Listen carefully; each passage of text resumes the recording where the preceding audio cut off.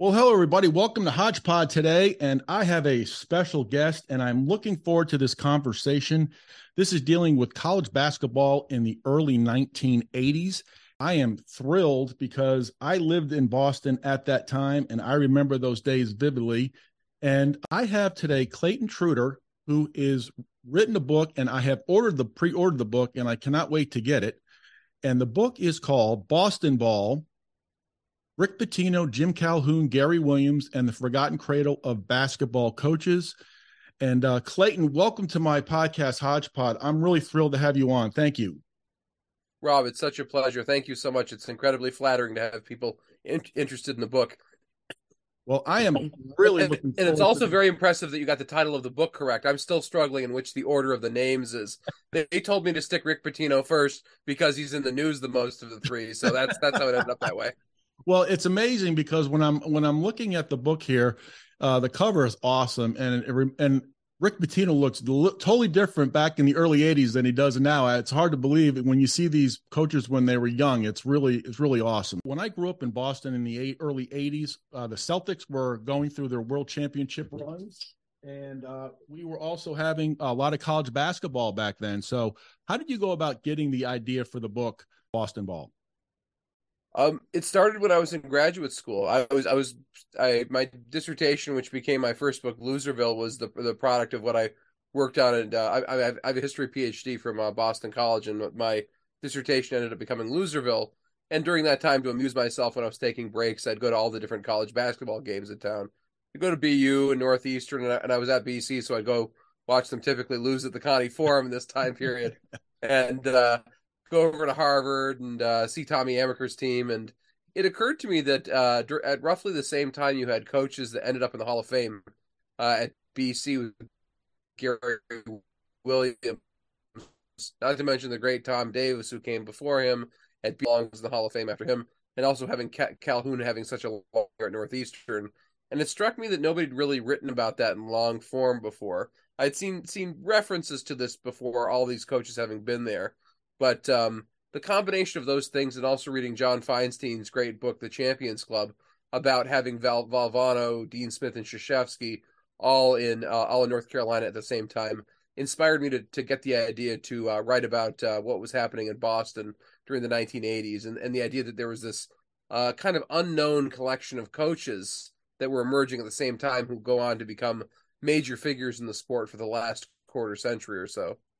Yeah, excellent. And when you look back, Rick Pitino was at Boston University, Jim Calhoun, Northeastern University, and Gary Williams at Boston College. And Gary Williams replaced Dr. Tom Davis, who went out to Stanford. I remember he inherited a good team.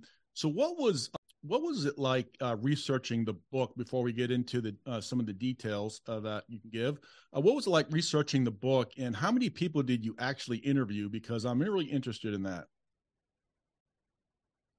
Book to research because it took place really during the height of the pandemic. I finished Boston Ball in roughly, I mean, not Boston Ball, Loserville, I finished in roughly July 2020, submitted that to the publisher. I was looking for another project and I had thought about this Boston basketball book before that. And the night after I submitted my manuscript of Loserville, I told my agent about the idea of Boston Ball and he said, go with it. So I started working on it and we thankfully got a book deal together. And over the next 12 to 18 months, I researched the book using relevant newspapers. I got access to the newspapers from the schools, and largely the book is being built around interviews because there's a lot of things you just can't get in the box score. You want to talk to the people to get a feel for the time and the place, and I did roughly 100 interviews for the book, and in many ways that kind of happened on its own. Once I got a core of 5 or 10 people to say yes, many of these teams were still very tight and had close connections to each other. So I talked to a guy who played at BU, for example, and he said, "Oh, I know these 4 other guys. Let me give you their phone numbers." So I Wow. would just call those guys up then. So once you got the once you got things going, and once you showed them, I think that you were, I guess, trustworthy with the subject matter, that they felt comfortable talking to you, and they vouched for you to their teammates who they obviously cared very much about. That's one of the things that comes quite through in this book. The degree I guess the very difficult circumstances they often went through together as teammates. Once you had one of their trusts, it helped you get in contact with a lot of these guys.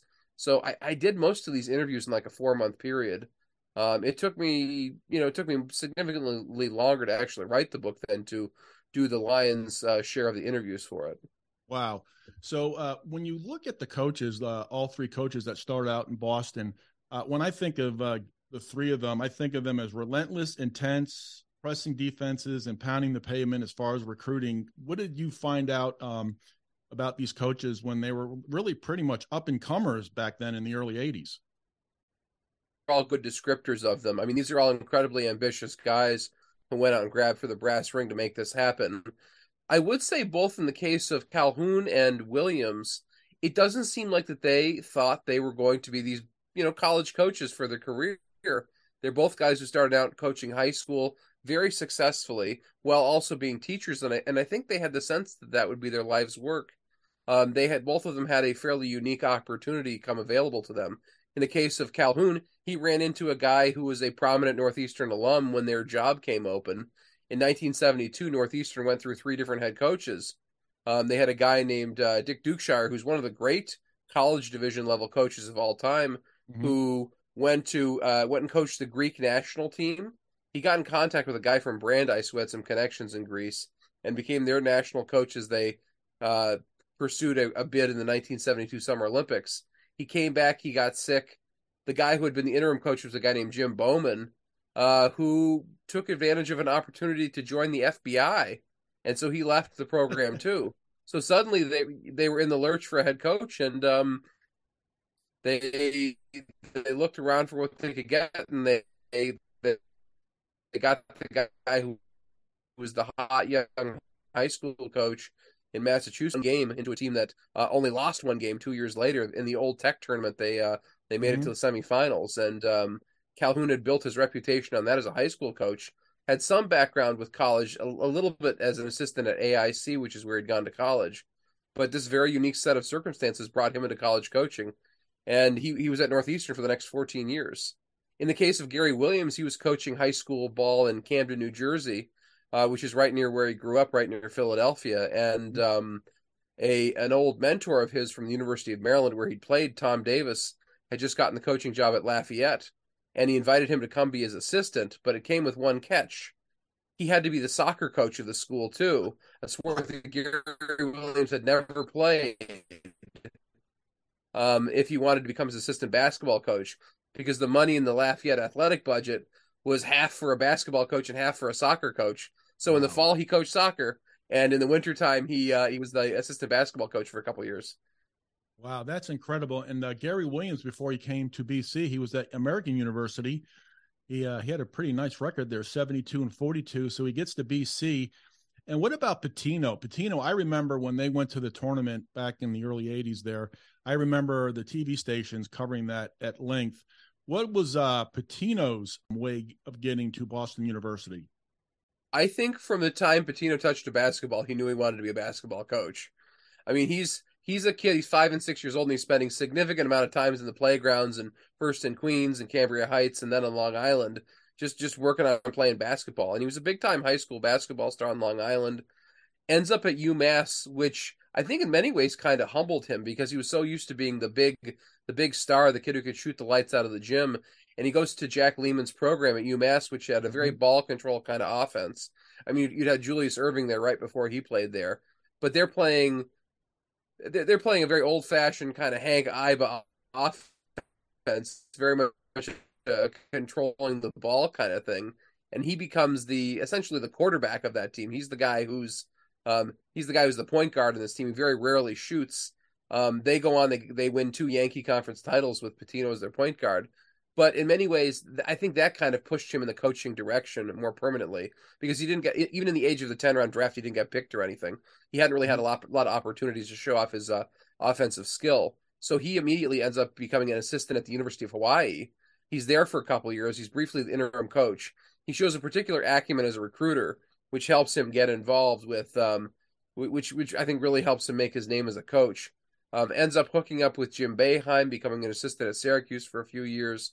just when Boeheim's getting things rolling there. I mean, their coaching staff was Boeheim, Bernie Fine, and Rick Pitino. I mean, what an Wow. incredibly loaded lineup they had there for coaches for a couple of years. I mean, guys like Roosevelt Bowie and Louis Orr and stuff are dudes that Pitino brings into Syracuse. Mm. And he's 25 years old when he interviews for the BU job. And Boeheim says to him, "Do not take this job. This is the worst job in the East. There's no support for those coaches whatsoever. They just have a handful of scholarships. They have no money to go recruiting." Pitino goes in, does a job interview, convinces the AD to let him double the number of athletic scholarships of all time. The Pitino takes this, goes into the school that had shown no commitment to basketball whatsoever. It's a hockey school, and walks in and has himself a budget, has himself scholarships to build a program up, and he hits the ground running. They had to recruit. They had to really pound the pavement and recruit. Gary Williams inherited a lot of great players from Tom Davis, but I grew up in the Boston area playing high school basketball, and I remember the Celtics during their heyday. They were like the upper echelon, but for me, being a high school basketball player and a college basketball fan, a lot of the players that played in Boston were like superstars to me when I was growing up. I mean, Perry Moss, Northeastern, Jay Murphy, John Bagley, Michael Adams, Boston College, and then John Teague, who was at Boston University, are all names that really personified the grit and the perseverance of the players, but also Reggie Lewis, who Calhoun recruited, ended up being probably one of the better players. What did you find out about Reggie Lewis and the Jim Calhoun? Was there anything you found out about that? Yeah, I mean, it's so interesting. This is a guy who played so little in high school relative to a lot of these guys. He wasn't even a starter on his high school basketball team at Dunbar, which may have been the greatest high school team in the country with Reggie Williams and David Wingate and Muggsy Bogues and the like on that roster. But he was obviously a very good scorer, and that was quite evident. The guy who really discovers Reggie Lewis up there is Carl Fogel, who ends up being the guy who replaces Calhoun as the head coach, and I think is a very underappreciated figure himself. He got Northeastern to 2 tournaments as a head coach. He'd been an assistant since the late '70s there, having come from Curry College where he'd been the coach for a couple years. And he says, "Jim, we got to come look at this guy." So they drive down in a snowstorm to Pennsylvania, find a Wow. tournament where it just so happens David Wingate was starting ahead of him, fouled out. Reggie comes in and scores like 30 points in the second half. And they said, "This is our man." And everybody I talked to said the minute they got him on campus, they knew he was going to be a first round pick in the NBA draft. His skill was just so evident. He just walked in and dominated everybody he played against. Just had such a smooth shot and played with such confidence, despite being this real thin kid that every team they played was just trying to beat the crap out of him all the time. And he just got up, he looked at him, then he went about his business. Just such a remarkable young man who persevered from such a young age. As a freshman, they went and they played at the Roberts Center against BC. BC beat Northeastern every time in this year. They were often close games in these real horse races between these two teams running up and down the floor. But the home crowd at Roberts Center gave Reggie Lewis a standing ovation in the first time he ever played there as a freshman. He comes Wow. up and scores 24 points. He's like 11 for 16 from the field or something insane like that. And the fans there knew that they were seeing something special that evening. Full disclosure, back from '89 to 1994, I was the basketball announcer for Northeastern basketball when Carl Fogel was the coach. I did PA announcing for Northeastern, but he's an overlooked coach, as well as Mike Jarvis of Boston University. But it's interesting, Reggie Lewis's influence after he left Northeastern was evident. Looking at some of the games at Northeastern at Matthews Arena, they were selling out those games for Reggie Lewis. That's incredible. Yeah, definitely. I mean, the transition from the college division to playing at the university division, which becomes Division One. I mean, it was tough to get fans in the building at Cabot, and then initially at Matthews too, just as they were trying to make it their own space, having been the Boston arena previously. But once they get Andre LaFleur and Wes Fuller and Reggie Mm-hmm. Lewis and that whole crew in there, it's a very exciting team that's tough to ignore.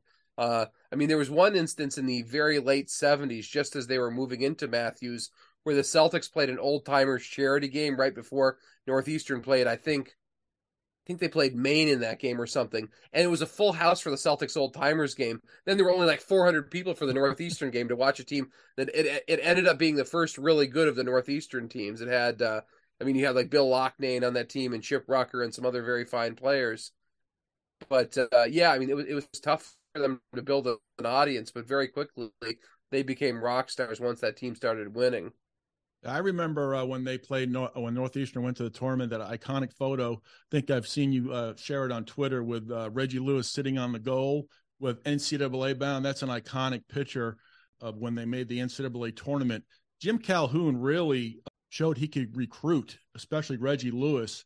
There was a special connection between those two. It seems that way. I mean, just I had the pleasure of being able to interview Coach Calhoun, and you could just tell it in his voice that it was a particularly meaningful relationship they had.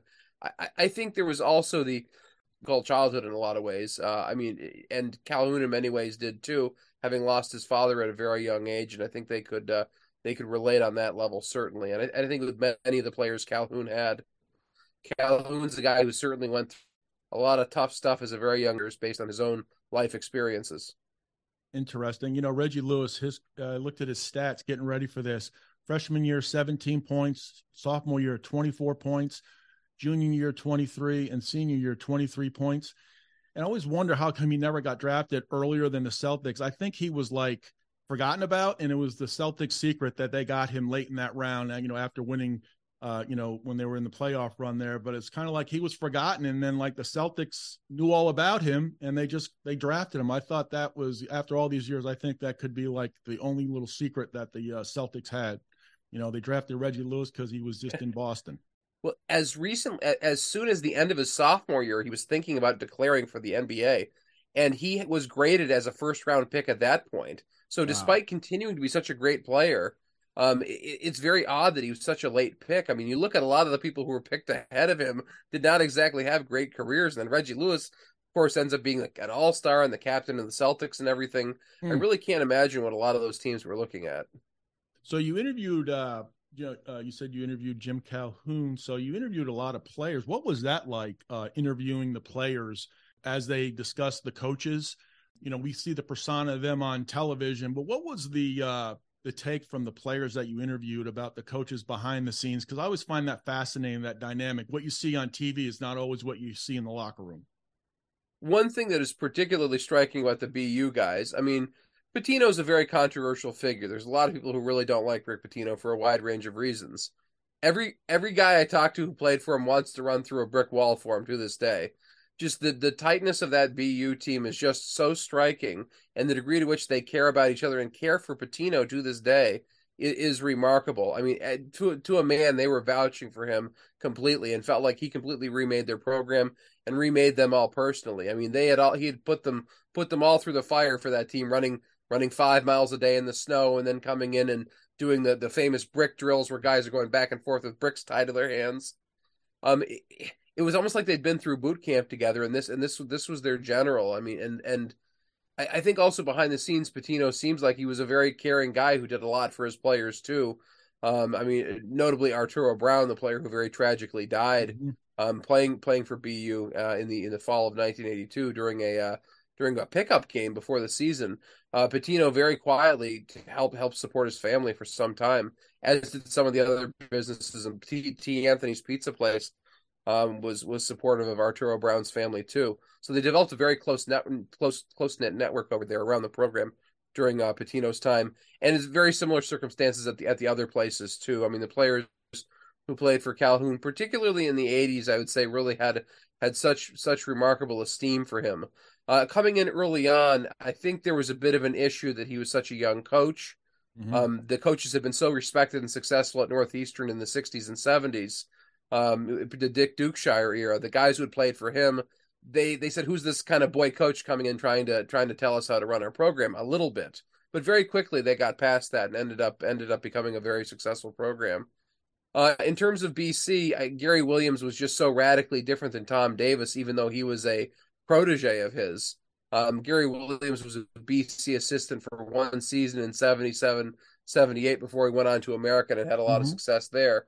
So none of the guys who were there in 82 when he takes over are guys who knew Gary Williams or were really familiar with him. And you have this very low-key, laconic Midwestern guy in Tom Davis. And then there's Gary Williams, who's sweating through his suit Yeah. before the game starts, stomps around, pencils, and it really could build guys up and get them ready to go out and do remarkable things on the team's behalf. Yeah, you mentioned Gary Williams. I'm a graduate of the University of Maryland, 1988 graduate, and I was thrilled when they hired him in 1989, wearing my Maryland national championship hat. And today, June 19th, is the date of Len Bias passing away tragically 37 years ago. And all these coaching stops that Gary Williams had, before Maryland, I think that helped him as he, went through the ACC when he was at Maryland getting that national championship. He picked the Maryland program up from the ashes after the Len Bias death. 16 years after Len Bias died, they won the national championship. So he was definitely, you could see a lot of the stuff he did at BC. He definitely saw it at Maryland as well. Oh, I have such esteem for the way he recruited too. He didn't fool around with the AAU guys. He didn't have any time for any of that kind of stuff. He said there's plenty of talent in our backyard. Get a bunch of guys from Maryland and Virginia and DC, and we'll win. Like you look at those championship teams, it's all local guys he builds his team around. He didn't necessarily get all these McDonald All-Americans. In fact, I believe there was not one McDonald All-American on the national championship There team. wasn't. He just got kids that were winners, and they had a system in place, and they got the job done. And I think the other thing is Maryland had all kinds of penalties when he came in too. In addition to the Len Bias stuff, there was the recruiting violations during the Bob Wade era that just Right. incredibly hamstrung him.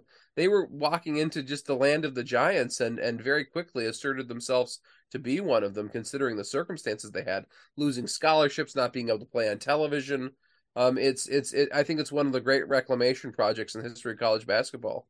Yeah, and when he was at Boston College, he inherited a lot of great players from Tom Davis, but some of those players on that team, Jay Murphy, John Bagley, and Michael Adams, they were like superstars in Boston. I say that. I mean, they were just like rock stars in college, in the Boston area, because they were just formidable basketball players.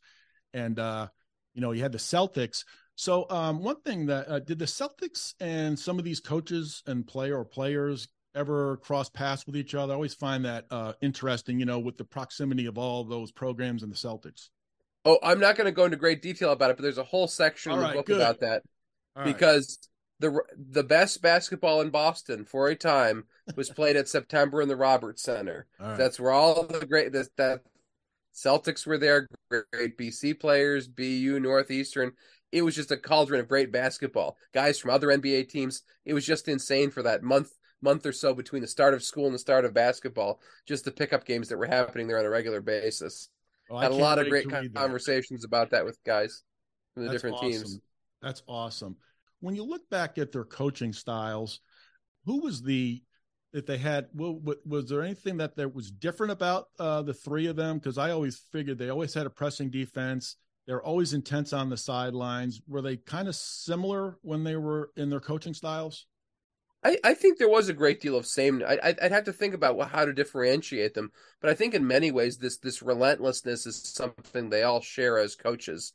I think it may be odd to say, but Calhoun might be a little more relaxed than the other two. I think Calhoun strikes me as being a little bit more, I guess, a student of psychology, I would say, in terms of dealing with his players.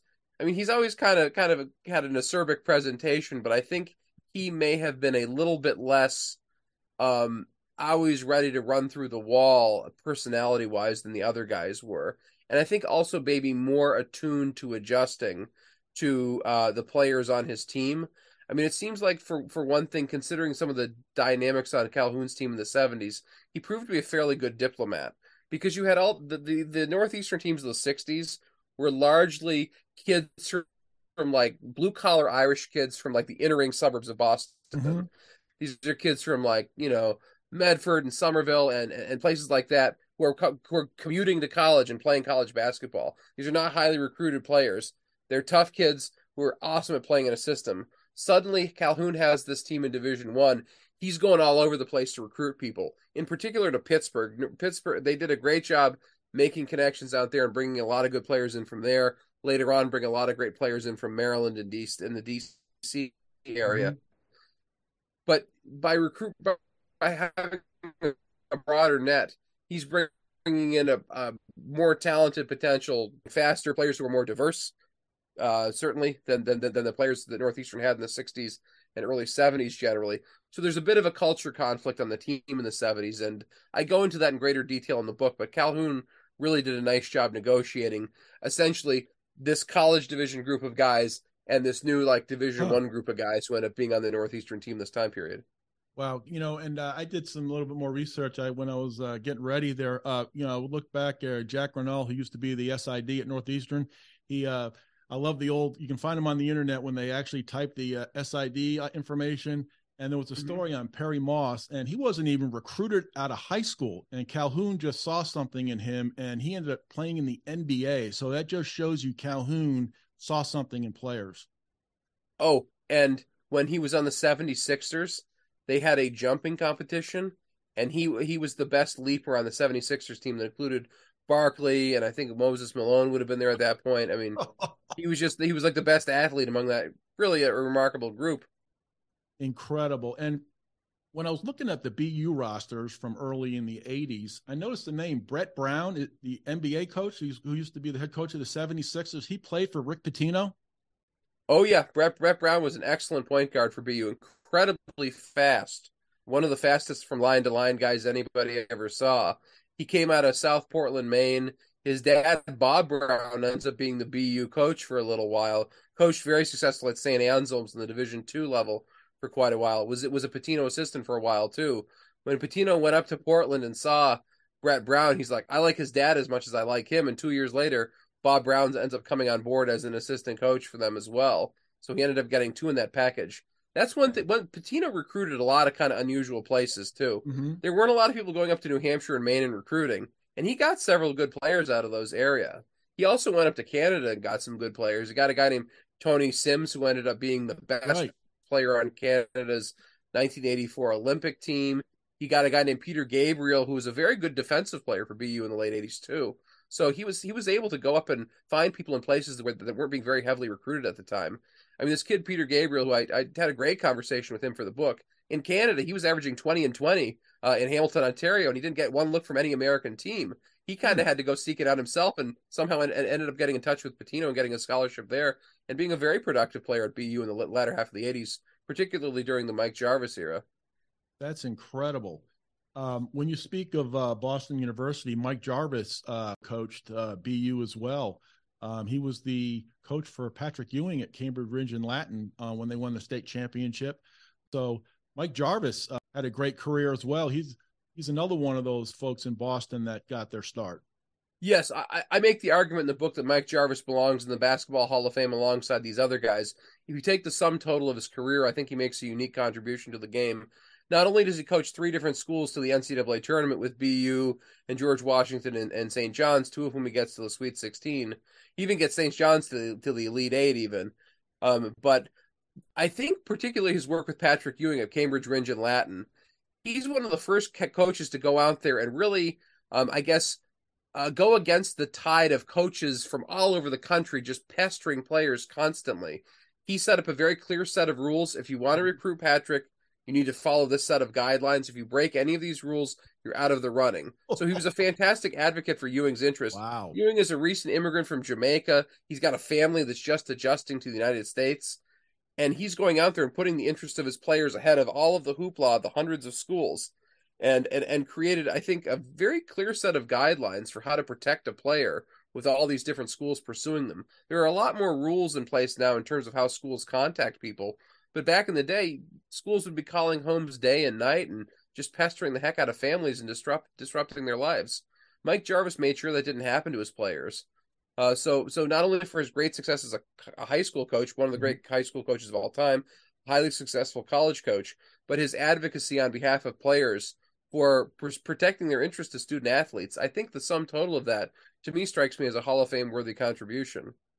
Yeah, and I remember the BU Northeastern games when I was the PA announcer on the sideline there between the two coaches. That was a very intense series back in the 80s. I'm sure it still is now, but BU and Northeastern is it doesn't get any more intense than that back in the 80s. I remember the coaches going at it, and Carl Fogel was intense as well. Mike Jarvis, he was pretty much like a gentleman on the sidelines from what I remember.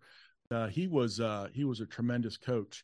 So, when I look at when I'm getting ready for when I was getting ready for this, I went back in the late 80s and into the 90s. BU played two games at the old Boston Garden. Went for those games, one against Michigan and one against Gary Williams led Maryland team. So BU was able to get 10,000 in those in the old Boston Garden back in the 89-90 season. That's incredible because I think that's some of what the foundation that Pitino laid in the early 80s. Absolutely. I mean, Pitino was very good at going out and getting games for BU. From the outside, he has them playing at UCLA. They're playing at Southern Cal, Iowa, LSU. They would have these kind of bye games that they would basically they knew they were going to lose them, but they knew it'd be good experience in terms of getting ready for conference play. So on a number of occasions, they went out and got just hammered against these elite programs, playing at Pauley Pavilion or playing down at LSU and all these Mm-hmm. places. He's also the one who ends up getting them into these other venues, like playing in the Boston Garden too. The year that he leaves right after the '83 season to go become an assistant with Hubie Brown with the Knicks. He'd scheduled a game with UNC for the next year at the Boston Garden, which they ended up getting shellacked in. It's John Kuster's the head coach for 2 years before he went on to George Washington himself. Mm-hmm. Yeah, they played a couple of other games at the Garden in the mid '80s as well. I think one was against Wake Forest, Mm-hmm. maybe, and another one was against Iowa, I think. But yeah, I mean, it's really the momentum Pitino gets going for the program that gets them playing in these high profile venues against high profile opponents. Yeah, you're correct. And I did January 30th, 1981, BC played BU at the Garden. It was Tom Davis versus Pitino. BC won by 5, 57-52. And then just some other games that they played. Williams, it looks like Williams faced Calhoun 3 times, and Gary Williams won all 3 against from BC, beating Northeastern during their stays in Boston. I find that, incredible when you see them later on in their careers when they're going to the Final Fours and they're winning national championships. It's pretty awesome when you see where they came from to where they are now, all Hall of Fame coaches. It's incredible. You see what they did later in their careers, what they did earlier in their career. Yeah, certainly. Calhoun certainly never forgave BC. I mean, in '86 when there was an opening, he was considered for the job. They ended up going with Jim O'Brien, who it took him a little while, but eventually got things going on. Not to the level Calhoun did, certainly, but Calhoun didn't lose a game to BC for like 20 years or something. After I think it was like 2005 was the first time he lost to BC after he took over from UConn in '86. He just dominated them. Like there's a game in the '70s where Northeastern went up and played at Manley Fieldhouse against Syracuse, their old home, and Syracuse ran it up against them. And Calhoun gets up in Boeheim's face, and he's like, "I'm never going to forgive you for this." He's this guy coaching Little Northeastern, going and wagging his finger at Boeheim, and he never did. I mean, he really often got the best of Boeheim in the Big East. So Calhoun was not one to forget. Yeah. What about was there anything that a couple of nuggets that you found out that you didn't know while you're researching the book that said, "Wow, this is really, really something that really people need to know" when you wrote the book? Oh, I think there's hundreds of things like that. I mean, I Can't had, wait. yeah, I'm only 41 years old, so I'm a little young to remember this era very well. So this is all something in retrospect for me. I mean, the stuff I go into in the section about the Roberts Center with all the Celtics playing there and stuff is pretty remarkable. I had no idea that was going on. Mm. I think also the legacy of Northeastern basketball in the '60s, which is incredibly impressive. I didn't know much about either. I mean, they were one of the best Division II / college division programs in the country. And one of the real pleasures of researching the book was talking to a lot of the players from that era and getting a real feel for how much tradition they had and how much it meant to so many people. And in spite of it being a commuter campus, which makes it very tough to draw an audience, they had very good crowds at Cabot throughout the 1960s, very loyal fan base in an area that's very tough to find parking. I mean, you really Yes. had to want to go to a Northeastern basketball game to go to games at Cabot, and the fact that they were drawing 2,000-3,000 people to those games was incredibly impressive. So to me, particularly getting to know those Dukeshire era Northeastern guys is one of the great pleasures of the book for me. I can attest to that. When I was a PA announcer, I was lucky. I got a parking pass, but there was no parking at Matthews Arena, no parking. So I can down right off Huntington Avenue. So, going back to BC a little bit, they had some really, tremendous players like John Garris, Jay Murphy, Michael Adams in 82, 83. They were averaging, get this, and you probably saw this, 19 points for John Garris, 17 points per game, Jay Murphy, and Michael Adams, 16. I'm telling you, these guys were like superstar all-stars for a high school kid like You me. realize all those dudes are from Connecticut, too? Yeah, really? Yeah, I know Jay BC Murphy. built Wow. Kevin Mackey in particular. It was such a character. Who was the big recruiter for BC in that era, goes on, coaches at Cleveland State, scores one of the first Cinderella upsets in the history of the tournament when they beat the season on the brink Indiana Hoosiers. Mackey was such a pleasure to talk to, and we went into all the different recruiting battles, and Murphy, Garris, Adams, and Bagley are all Connecticut guys. 5-10 years later, those would have been Calhoun recruits almost certainly, but Mackey really had a very good rapport with young players. He'd been a high school coach, and I think and really just scoured blacktops and arenas across New England, looking in the Northeast, looking for players, and he had a real knack for having a rapport with young men, and brought so many fine players to the program, especially this Connecticut connection BC developed in the Davis and Williams eras. Yeah, Gary Williams definitely had some good players as well. When Roger McCready, Dominic Presley, Stu Primus. These guys were just like, you looked up at them, and, like for the Northeastern, Wes Fuller, Andre LaFleur, Quinton Dale, Kevin McDuffie. Mark Halsell was another great player. When I was looking up, I forgot about him. And then Dave Mateo, who was he was also a coach at Northeastern. And didn't he was also head coach at DePaul, if I remember correctly. He played for DePaul. He was the head coach at DePaul twice. Yeah, twice. I mean, Dave Lato's gone and had a great career. Northeastern had the knack for getting all these kind of 6'5", 6'6", 6'7" guys who all ran like thoroughbreds. Like they were guys who maybe a little small to be big men, a little higher level of Division I basketball, but at that level they just couldn't stop these. Whether it was Halsell or Lato or Eric Jefferson, Chip Rucker, they just had all these guys who just were just tanks running up and down the floor. I mean, just talking to a lot of these teams, they described playing the big bad Huskies of the '80s like it was like playing the Pistons. Like they were in the late '80s. They're incredibly intimidated by these guys. I mean, some of these guys like Halsell almost seemed like proto Rick Mahorns, the way their opponents talked about him. They had those red and black uniforms that came out, and they were a very intimidating bunch. I mean, one of the guys, one of the reporters from Buffalo covered Canisius and Niagara. He said they were the Oakland Raiders of the NAC. He called them. Mark Halsell, I remember. I forgot about his name when I was looking, and he was a tremendous college basketball player. It's amazing that these players, Rick Pitino, he had a saying, the hardest working coach for the hardest working team in the country, and that's personified. And another quote from Gary Williams at his press conference at BC: "We don't play as much drop back zone as Tom, and we may have 3 or 4 pressing defenses, and we always know that Calhoun was always a tough coach." And when he won those UConn national championships, that was quite awesome to see. One thing that's remarkable talking to these guys, they would see, they'd see Kemba Walker or the different guys from those championship teams, and they would say, "Oh, he reminds me just like this particular guy from Northeastern or that guy." Wow. And Calhoun would always talk about like the names of these Northeastern guys were well known to the guys who played for him at UConn, because he would just describe things. This is how Mark Halsell will do it. This is how Chip Rucker would do it. This is how Andre LaFleur would do it. This is how Perry Moss or Pete Harris would do it. And those names became almost like they were like figures from fairy tales to the guys at UConn, because those were his metaphors for talking about how the game was played. Wow, that's incredible. So the coaches, when you look back, so what do you think? How do you think they reflect? Rick Pitino's coaching St. John's now. Gary Williams is retired, as is Jim Calhoun.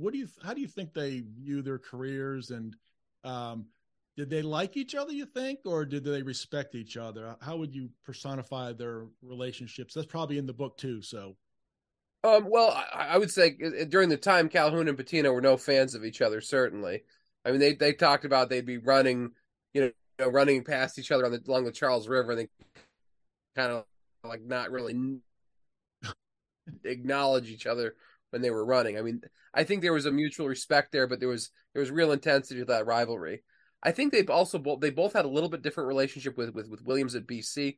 I think that was probably more collegial because they also weren't in the same league too. I mean, the Northeastern BU rivalry was so intense, and the BC thing was a little bit different. I mean, they both played BC a little bit. Northeastern played them a little bit more. I think as much as anything, Northeastern viewed BC as a measuring stick in this time period. If we can get past them in the Big East, that will really get us to the big time. It didn't quite happen though. They didn't actually end up beating BC during this time period. The thing is, once they started playing BC really close, BC stopped scheduling them.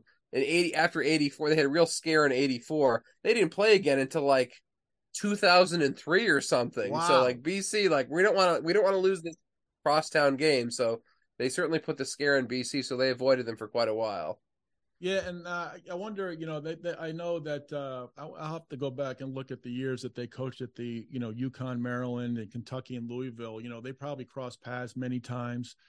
I wonder how they viewed their time, as they were in Boston. I found that incredible. I also find incredible. Well, the one thing is one aspect of that is they've all written memoirs. None of them talk much about Boston. I mean, Calhoun gives it 2 chapters. Jeez. Pitino gives it like 4 pages. Williams gives it like 6 pages. I mean, for such an interesting time period, they really don't cover it that much. I mean, part of the thing is, I with Calhoun's book, I think he would have talked about more Northeastern more, but the book was explicitly like about the path to the national championship kind of thing. So it was very much a Connecticut specific book. Whereas the other 2, it's just they chose not to talk about it that much. Interesting. So the book here, what else? What other nugget can you give us here on the podcast here? So, but I cannot wait to read the book. What's one nugget that you could give somebody just to tease the book when they read it? You will find out a lot of the strategic language of the different teams. So if you're interested in presenting, I guess the language of college basketball tactics, there's a lot of language like that in here. I tried to get not too technical and in the weeds with that, but I think if that's the kind of thing you're looking for, and I think there's a certain audience for that. I hope there is at least. There's a lot about the particulars of tactics of different teams in the book, more so than most basketball biographies I've read, and I've read quite a few. Well, I am going to, I cannot wait. It's going to bring back a lot of memories of the early 80s. And you can order this book, Boston Ball. You can pre-order it and save 40% with the code 6FWC23. And it's bit.ly/Boston Ball. Easy to order, Clayton. When does the book come out? I can't wait. Thank you so much. November 1st. Yeah, pre-order now. Give yourself a present that's going to arrive in several months. Absolutely. And you'll love the front cover, Pitino, Williams, and Calhoun on it. You will not be disappointed on this cover and the book. I cannot wait to get it. Clayton, I hope to get you back on again. I got the Loserville book. I will have you back on for that. Maybe in November I can get you back on when the book is out. We can maybe talk about some other things. So I want to thank you very much for coming on my podcast. It's truly an honor that you came on. Rob, it's been a pleasure. Please have me anytime, morning, noon, or night. I love coming on, love talking college basketball. Happy to talk any sports and happy to talk Loserville